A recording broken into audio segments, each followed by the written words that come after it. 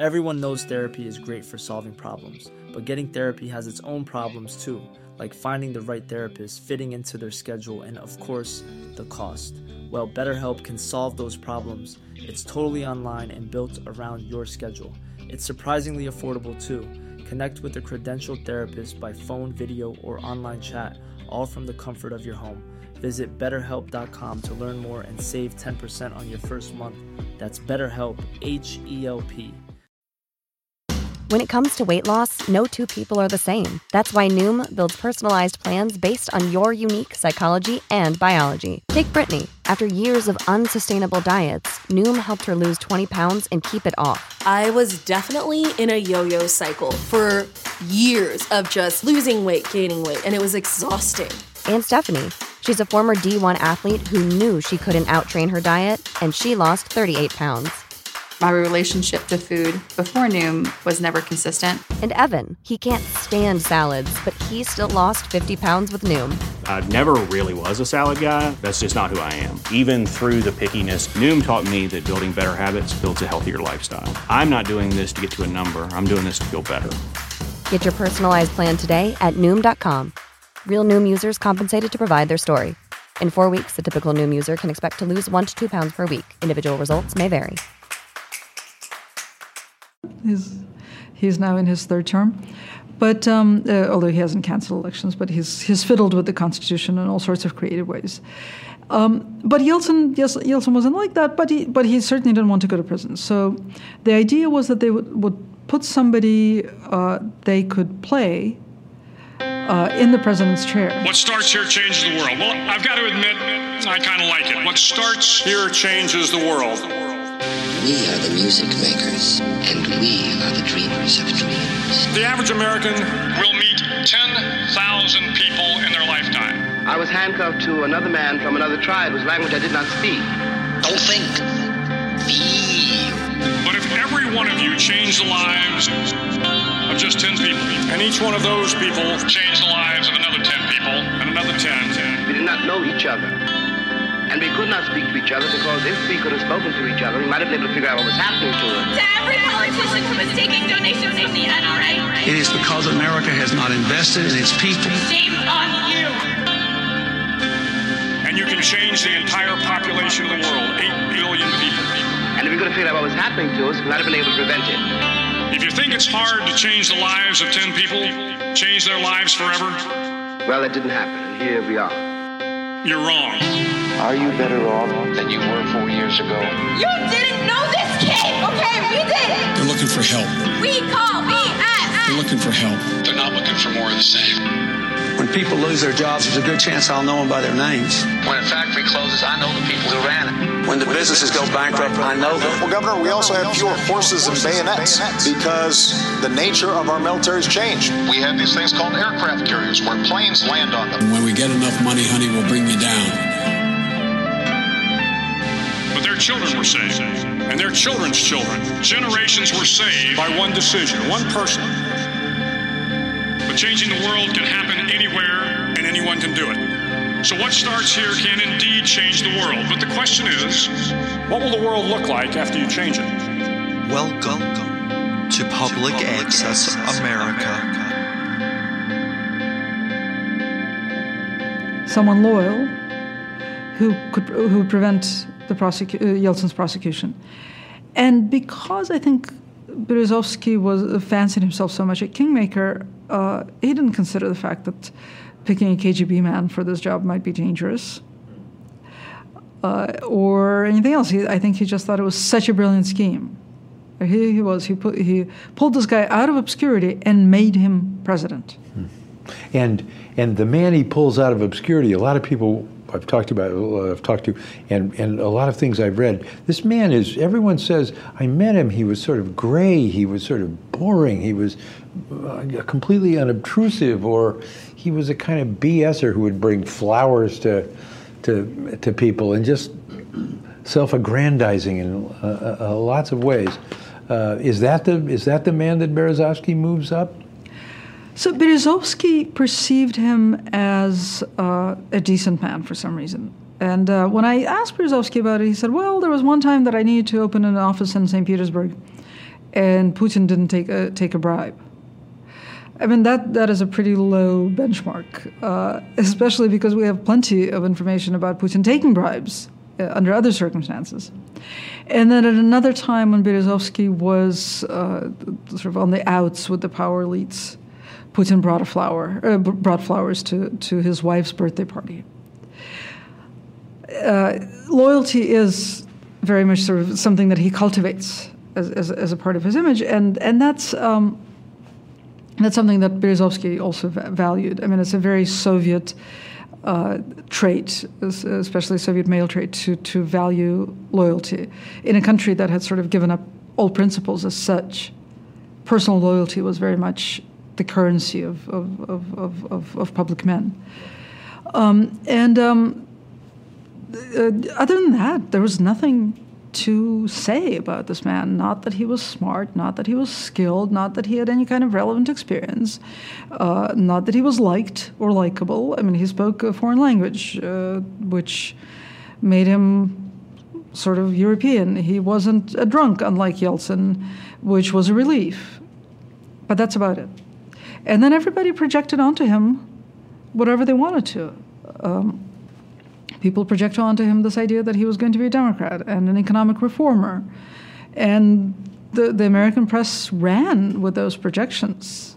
Why? Because we were hungry for that? We wanted to believe that having the Soviet Union having collapsed, it was now, and we spent so much money and time and energy in the Yeltsin years that we had really started something, and the green shoots of democracy were finally yielding a new young Russian?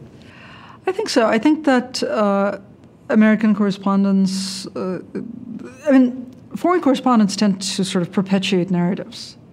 And the Russian narrative was the victory of democracy, the end of history, the triumph of popular will, that sort of thing. So a young guy who speaks a foreign language fits into that narrative, as long as you ignore everything else about him.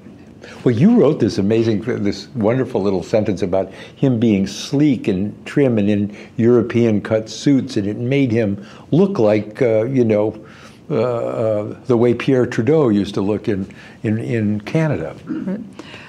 I wouldn't go quite as far as Pierre Trudeau, but yes, he had a way about him that seemed different from those Central Committee men.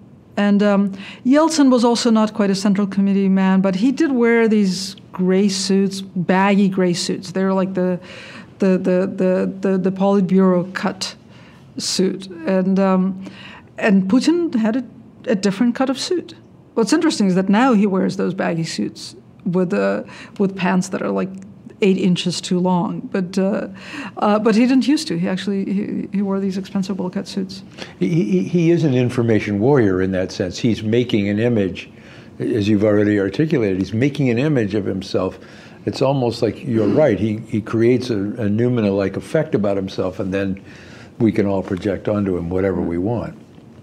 I mean, I don't know how willful it is, because actually the interviews that he gave when he was acting president. So Yeltsin resigned on December 31st, 1999, making Putin the fairly new prime minister. He'd only been in office for 4 months, making him the acting president and a shoo-in in an early presidential election. Thank you for listening to Public Access America, produced by Public Access Pod. Discover great new playlists on SoundCloud at Public Access America. Discover our catalog of vintage videos on YouTube at Public Access America. And finally, rate, review, and subscribe on Apple Podcasts or anywhere you listen to your favorite shows. And that was very much part of the idea of resigning on December 31st. But Putin still has no public persona, so a media team was assembled very quickly, and he sat down for interviews with them 6 times with 3 journalists, and they wrote a book that's still available called In the First Person. And if you read that book, closely, there's nothing in there about his being a European. There's nothing in there about his appreciation for democracy. Basically, he's projecting one main sort of myth about himself, which is that he's a thug. The story that he keeps telling over and over again, and that his friends tell, the sort of the vetted stories by friends in the book, are all stories about Putin getting into fights. And they all unfold according to the same scenario. He lashes out when he feels wronged, and then he quiets down, and everybody thinks it's over. And then when they least expect it, he lunges again. So, Masha, what did that tell you about him? Well, this is a story about a man who's vengeful, and he wants us to know that he's vengeful. And he's aggressive.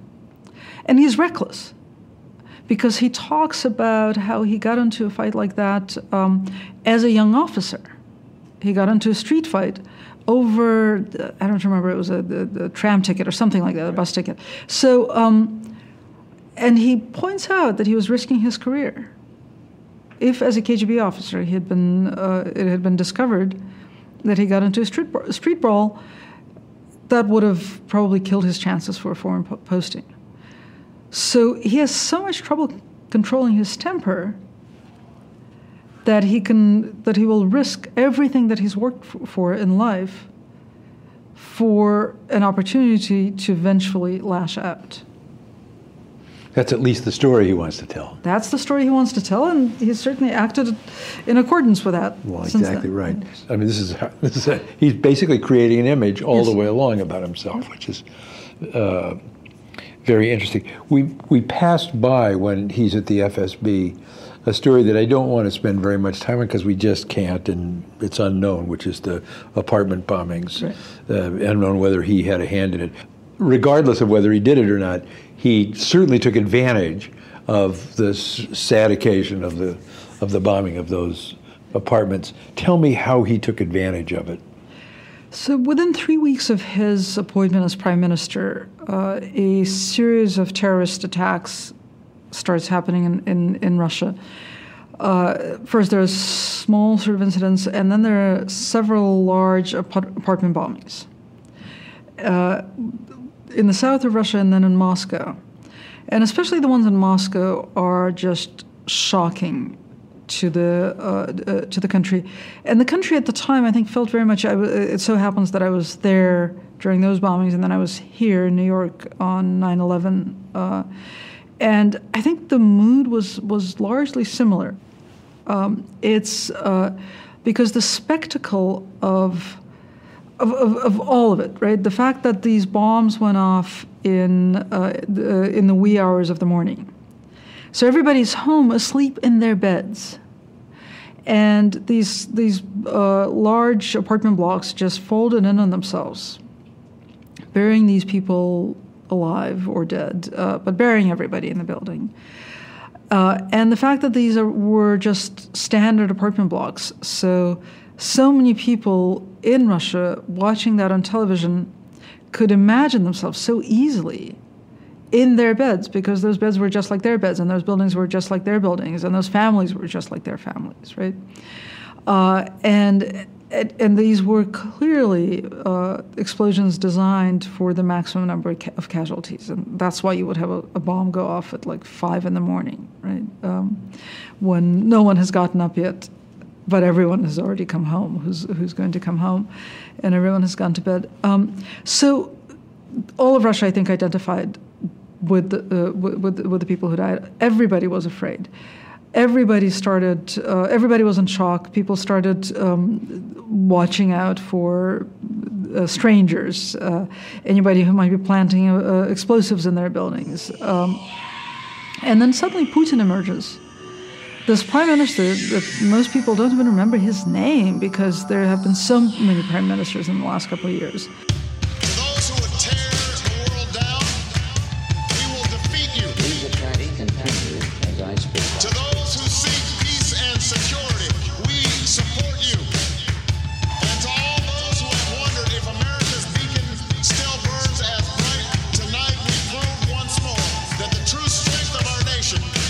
From the mind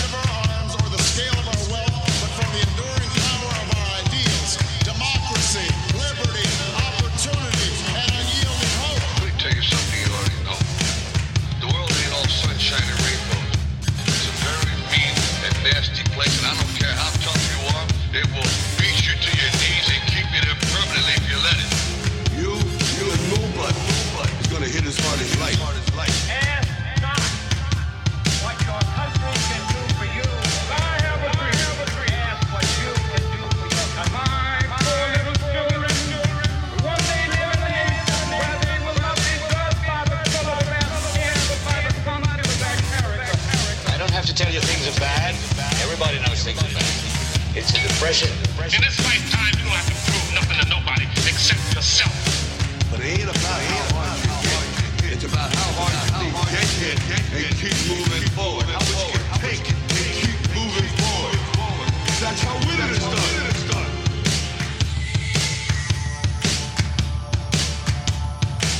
I wanted to run out of that tunnel for my dad. To prove to everyone what? Public Access America on SoundCloud, Apple Podcasts, YouTube, and now Facebook. Public Access America. History in the making. Making history in the making.